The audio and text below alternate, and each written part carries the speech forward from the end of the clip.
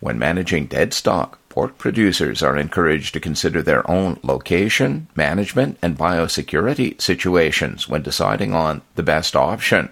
I'm Bruce Cochran, and this is Farmscape, produced on behalf of North America's pork producers. I'll be back in a moment.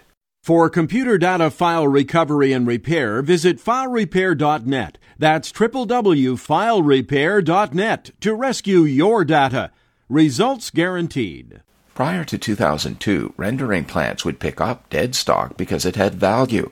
But when BSE hit and the material became unusable, removal became a cost. Alternative methods for dead stock management was among the topics discussed earlier this month as part of Saskatchewan Pork Industry Symposium 2022 in Saskatoon. Dr. Terry Fonstead, the Associate Vice President Research with the University of Saskatchewan, says the most appropriate choice depends on such factors as where you are, how far you are from services, the geology of the site, and what kind of operation it is. Well, if you're going to handle them yourself, so if you're going to deal with them on farm, well then obviously you can try to bury them, you can incinerate them, you can compost them. If you're going to bury, of course, the big consideration is the geology, the fluid conductivity of the soil. So the permeability of the soil is the big one. So if it's low enough and water can't flow through the pores, you don't really have a problem. But if water can flow through the pores and you've got any kind of groundwater anywhere near, well then you're not going to want to use burial.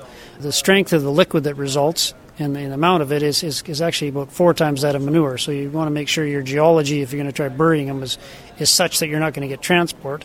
If you're going to consider composting, well, then you're going to need a carbon source. So you need either wood chips or you need straw, and then you need someone nearby that's going to take the compost. And if you're going to burn them, you could build an incinerator, but then there are quite tight restrictions on particulate matter to actually reach, you got to meet these requirements. Dr. Fonstead says, depending on your management practices, your biosecurity, and where you are, there are solutions out there.